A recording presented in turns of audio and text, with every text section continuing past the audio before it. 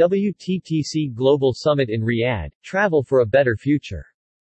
Global tourism leaders have highlighted the importance of government partnerships in creating a safer, more resilient, and sustainable future for the sector during the opening panel session on the first day of the WTTC Global Summit in Riyadh.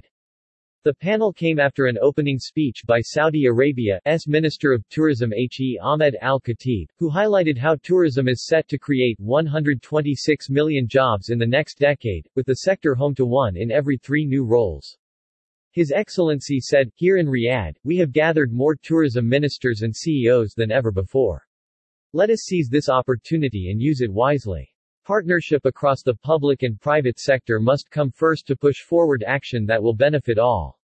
Speaking during the following panel, Princess Haifa Al Saud, Saudi Arabia's Vice Minister of Tourism, said the kingdom is working with one vision as major economic transformation drives a $6 trillion program to attract 100 million domestic and international travelers annually and contribute 10% of GDP in the next decade. Commenting on the kingdom's recent launch of a visa targeted at the cruise sector, Her Highness said, "We have the mindset of transforming our economy in the government as a whole. We need to be willing to learn, to see what worked, and what didn't." After launching e-visas in 2019, we didn't stop our development process. This year, for example, we launched the transit visa for cruise passengers and waived costs for that as well, and as continue to develop, we will continue to learn what need to do further. Her Highness was joined by global tourism leaders including Anthony Capuano, CEO of Marriott International, UNWTO Secretary-General Zarab Polilikashvili, and Saudi Arabia's Minister of Investment Khalid Al-Fallah, who noted that tourism impacts all aspects of the economy, from health to innovation. His Excellency said, "We saw during the pandemic that if the sector loses, everyone loses.